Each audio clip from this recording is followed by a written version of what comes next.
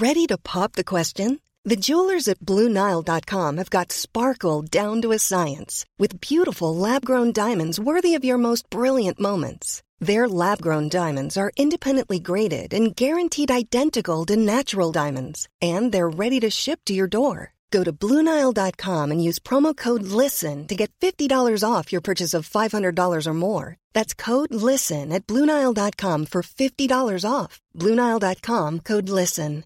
Hiring for your small business? If you're not looking for professionals on LinkedIn, you're looking in the wrong place. That's like looking for your car keys in a fish tank. LinkedIn helps you hire professionals you can't find anywhere else, even those who aren't actively searching for a new job but might be open to the perfect role. In a given month, over 70% of LinkedIn users don't even visit other leading job sites. So start looking in the right place. With LinkedIn, you can hire professionals like a professional. Post your free job on linkedin.com/people today.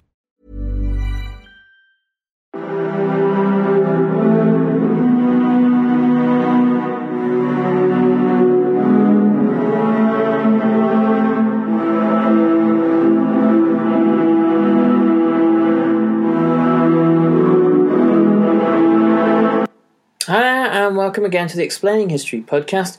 And today I'm going to look at the crisis of the American labour movement in the immediate aftermath of the Second World War. Now, in a podcast I did about a month ago or so, I looked at the rise in union militancy immediately after the war.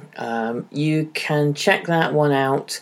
It shouldn't be that far back in the archives. But now we're going to look at what happens after that moment and how the union membership fell between 1945 and about 1950, never really fully to recover. And it has a lot to do with the development of the American economy during these economic boom years, and also the development of post-war American politics. As we previously discussed, wartime and post-war inflation ate into workers' wages and led to greater pay demands.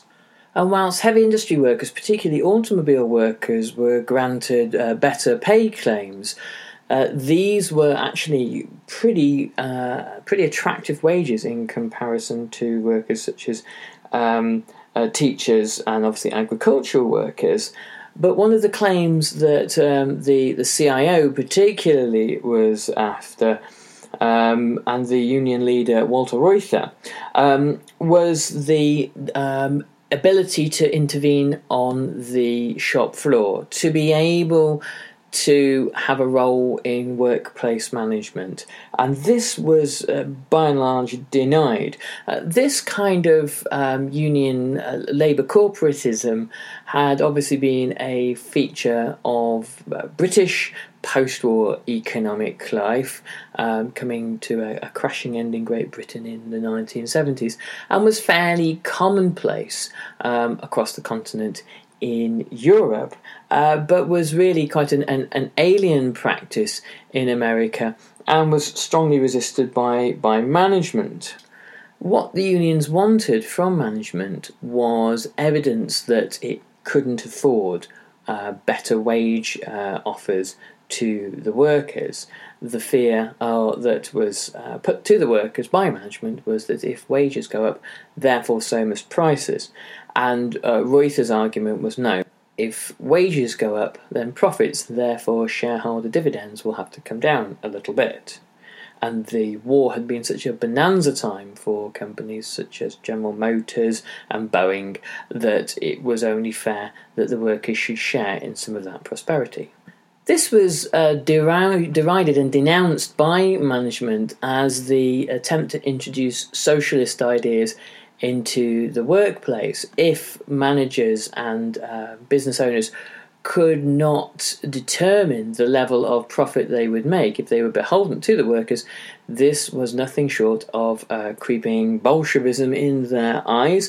And there was a strong relationship between support for new anti-socialist and anti-communist measures in America and the need to clip the wings of a newly emboldened workforce. It's very difficult for us to be able to say for sure whether Reuther was right, as much of the economic data was kept a closely guarded secret at the time.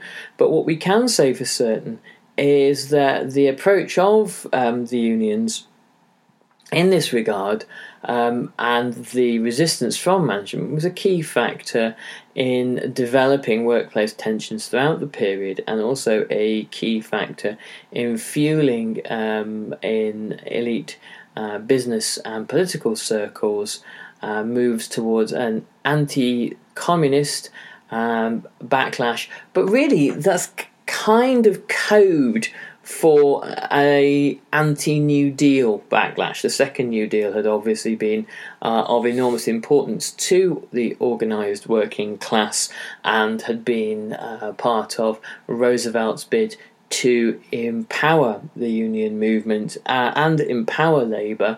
And whilst there was probably no prospect of a communist takeover in America, there was certainly the prospect in the eyes of management of a proletariat that had too much power and too much say. And much of the anti-communist hysteria and the McCarthyite period was about breaking the power of organised labour and undoing some of the achievements of the New Deal.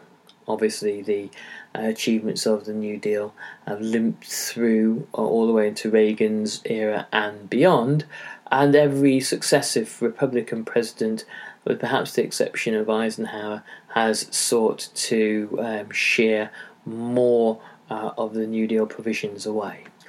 The wage demands that the unions were eventually able to secure towards the end of the 1940s were fairly minor. From 1948 onwards, in the contracts of most blue-collar workers were provisions called COLA agreements, COLA standing for Cost of Living Agreement. And this meant that wages would keep up with inflation and no more, that they would simply mirror the increases in costs of living and would not really constitute actually a pay rise. Pricing, therefore, shifted out of the hands of the unions and was more driven by the cost of living. So the wage levels were determined really by markets as opposed to by the pressure of organised labour. That said, most labour contracts were laden with various attractive provisions that hadn't been in existence before the war, such as health insurance, life insurance, vacations that were paid, and old age pension provision. The blue-collar job of the 1940s, 50s, and 60s was an important keystone within America's social contract. There have been arguments put forward recently in the various debates surrounding Obamacare and single-payer healthcare as to why it is American working-class voters have consistently rejected this, and it's been suggested that the provisions that were private, the attractive blue-collar jobs where there was private healthcare provision, these kinds of jobs which kind of evaporated in the 80s and 90s, still have a strong resonance within American memory and American political discourse. And it's these kinds of privately provided, very attractive, very rich positions where there is a broad base of healthcare and pension provision that are really hankered after. And these were the roles which were key in establishing the kind of labour aristocracy of the mid-century period, this kind of economic golden age, which is looked back on, and state provision is seen as something fundamentally inferior to this. In some quarters, I should add there. Obviously, not everybody has that point of view. These provisions, health insurance, life insurance, that kind of thing, were not given lightly by American capital. These were not the nice gifts that beneficent corporations gave down to their workers. These were acquired by labour organisation, and the historically unprecedented moment offered by the Second World War, where organisation and opportunity present themselves. Grassroots organisations like labour and civil rights organisations generally tend to be able to make advances, and these are the kinds of things that have been whittled away ever since.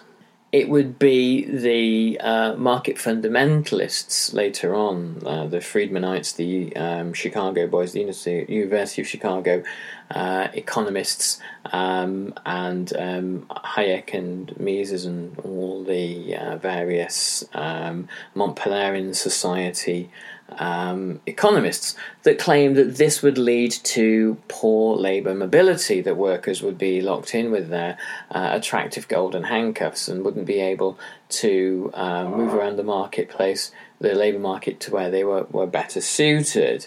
And the gradual erosion of these working rights and working entitlements, perhaps from the 1970s onwards, were really the product of this thinking, and the fact that the American economy from the 1970s onwards shifts towards a predominance of finance and financialization. Now, I did do a podcast some time ago on this very topic area about the birth of neoliberalism under Nixon and Paul Volcker, and you can find that somewhere in the archives. I did it earlier on this year. These sorts of mass provision of benefits, workplace benefits, were normally from major employers such as Ford and Chrysler and United Steel and Dow Chemical and things like that. Smaller companies were less able to provide them, and the main beneficiaries were largely white working class men. Women, black and ethnic minority workers generally fared significantly worse in the job market when it came to acquiring labour that was well paid, well remunerated, and had attractive additional benefits attached to it. At the end of the war, it was hoped by many of Roosevelt's key advisors, members of the Democrat Party, key fellow travellers on the liberal left, that the New Deal would be expanded, that social security would be extended to workers, casual workers such as farm labourers, domestic staff, waitresses, and the kind of non-unionised workforce. And it was also hoped that there would be a greater expansion in education provision, and a hope that there would be minimum wage, higher minimum wage legislation anyway, and new government-provided health insurance, not dissimilar to the healthcare that was being planned, the National Health Service that was being planned in Great Britain. The National Health Service was, of course, instituted in 1948, but there had been a report, the Beveridge Report, written by Ernest Beveridge, the civil servant, the liberal civil servant, in 1942, which identified 4 ills, of which one was disease, and called for some kind of national provision of health care. And so it was known that had Labour got into power, their manifesto in 1945 announced the prospect of a national health service, and this was viewed around the world as a generally positive achievement from the point of view of people such as New Dealers in America. Union leaders, by and large, supported these goals, and of course, America's working class was generally Democrat voting. But the attractiveness of private benefits, of private health care, private old age pension provision was such that whilst there was commitment to these laudable goals, the union leadership became less and less active in its enthusiastic support. And often union rank and file saw it as simply an opportunity for non-unionised, non-industrial labour, and often non-white labour to benefit at their expense. There were men on production lines up and down America that said, well, I already have a company pension plan. If I vote for policies that create universal pension provision or universal healthcare provision, then really I'm voting for my taxes to go up with no additional gain for me, and I'm voting for people in industries that are not unionised to benefit, and these people have nothing to do with me, and I'm voting perhaps for black workers to benefit, and they have opposing economic interests to me. They work for less and compete for jobs like mine, and there may have been perhaps even more racist thoughts combined with that. So what we can see here is that during a period of privatisation of social welfare in the immediate aftermath of the Second World War, the politicisation of the unions, politicised as they were inclined to be towards the left, begins to decline, and in fact the view that unions are there to campaign for social change also diminishes. Instead, the unions have a more functional industrial role, representative of the members. They're sort of more kind of an insurance club for the membership, to ensure that management looks after the workforce. Any greater ideological role for the unions is diminished, and the unions are starting to lose members, or indeed the membership is growing extremely slowly. 5 years after the Second World War, there were only 15 million unionised workers in the USA, which was only slightly higher than actually 1945 itself. The unions had only 31.5% of non-agricultural employees. So of all the industrial, service sector and white-collar workers in America, the unions only had 1/3 of those. This was actually lower than in 1945. So 4% of workers in the non-agricultural sector between 1945 and 1950 had actually left trade unions. That might be for a variety of reasons. It might be people leaving the labour force for all sorts of reasons. And in 1960, the unions had 17 million members, but still had only 31.4% of a larger non-agricultural workforce. So between 1950 and 1960, they'd actually lost 0.1% of the overall non-agricultural workforce. They gained 2 million members, but this is obviously at the height of the baby boom, where the workforce is dramatically greater. So the union membership had stagnated, if not started to decline, in the 15 years after the Second World War. Now, why is this? Well, in part it's because a large number of new jobs that were created tended to be white-collar. So the heavy industries expanded more slowly after 1945. Again, this is because they had probably reached their height during the Second World War. That they between 1918 and 1945, they'd grown rapidly and reached a natural finite size given the shape and structure of the American economy, and other sectors begin to boom. Service sectors and white-collar workers don't congregate in their thousands or perhaps even tens of thousands They work together in their tens, their dozens, their hundreds at most. And these workers are much more difficult to unionise. Getting several thousand of them in one place is a lot harder. They are generally atomised, and there are white-collar workers who consider themselves to be more empowered in the workplace, better able and more skilled to pay bargain on their own, to walk from one job at the height of an economic boom into another, and don't really see the need for collective pay bargaining.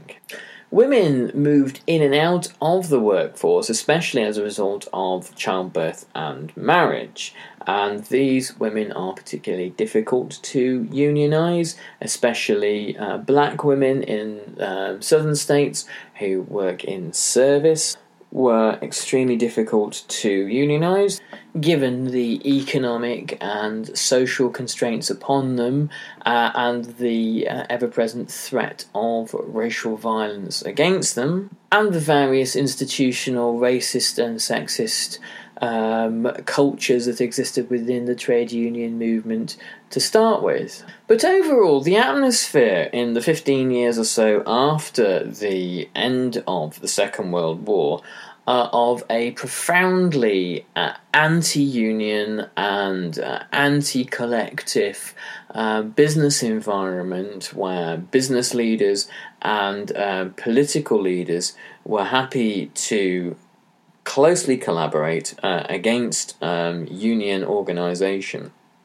and saw union organisation and collective pay bargaining as almost an existential threat to America in the Cold War environment.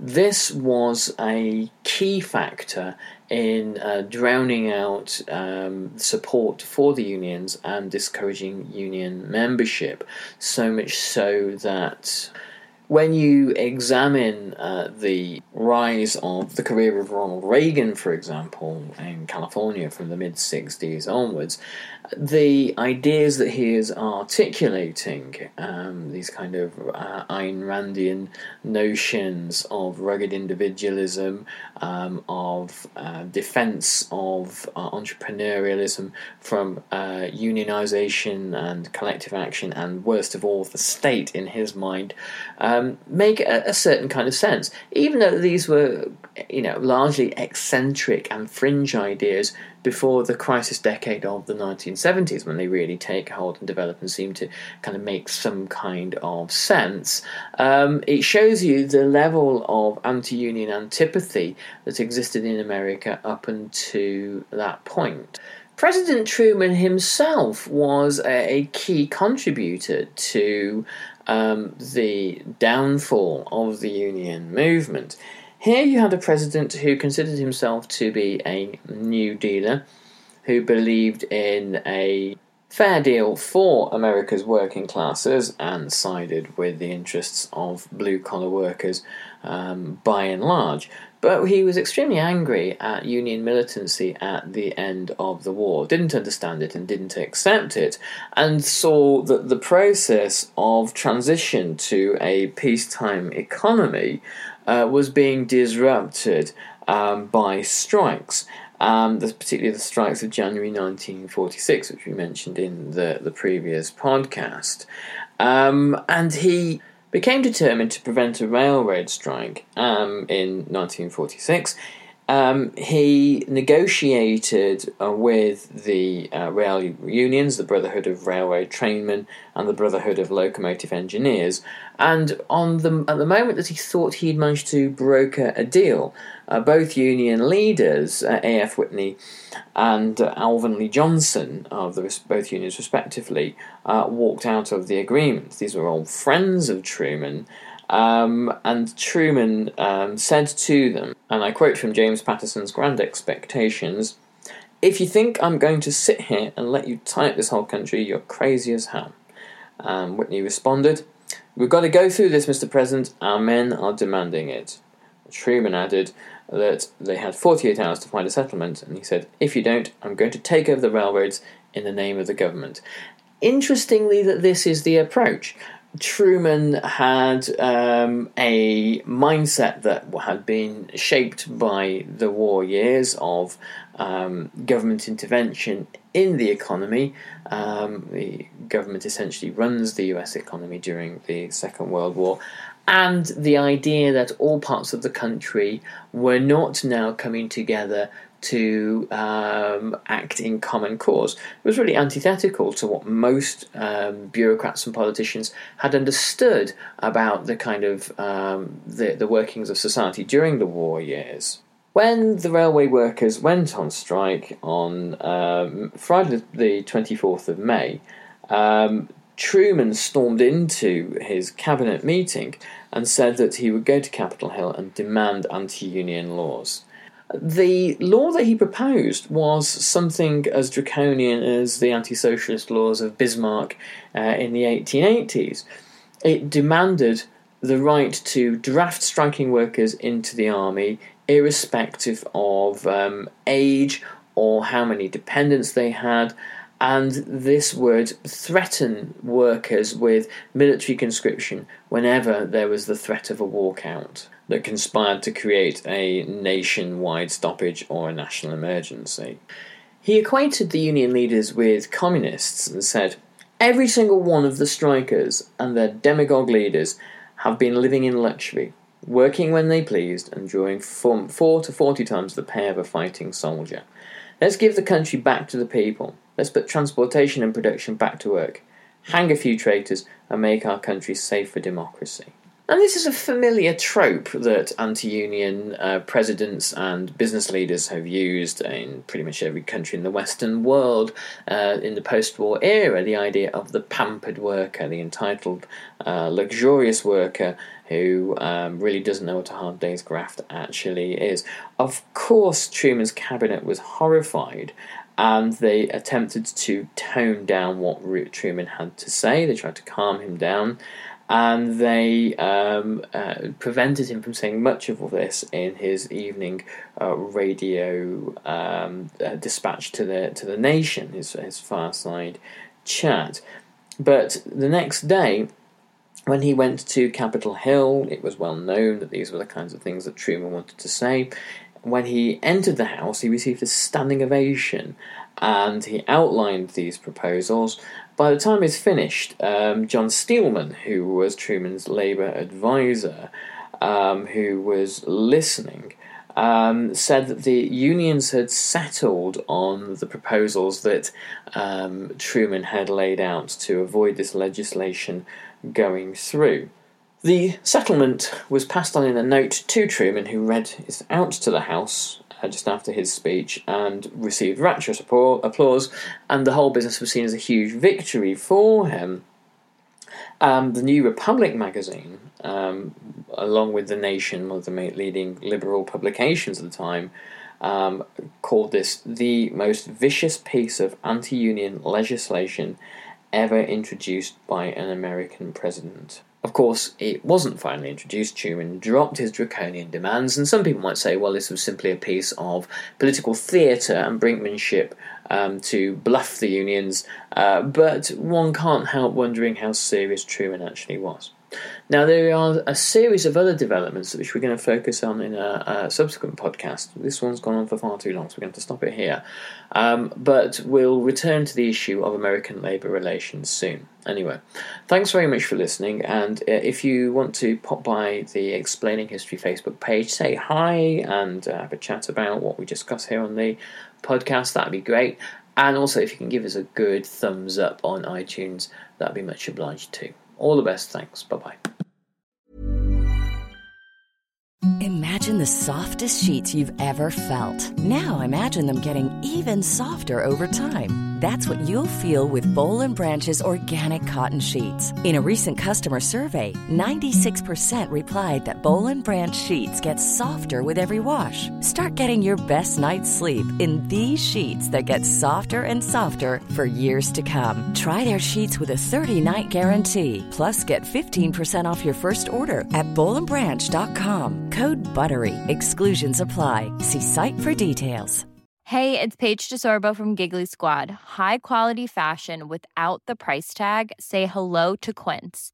I'm snagging high-end essentials like cozy cashmere sweaters, sleek leather jackets, fine jewelry, and so much more. With Quince being 50 to 80% less than similar brands.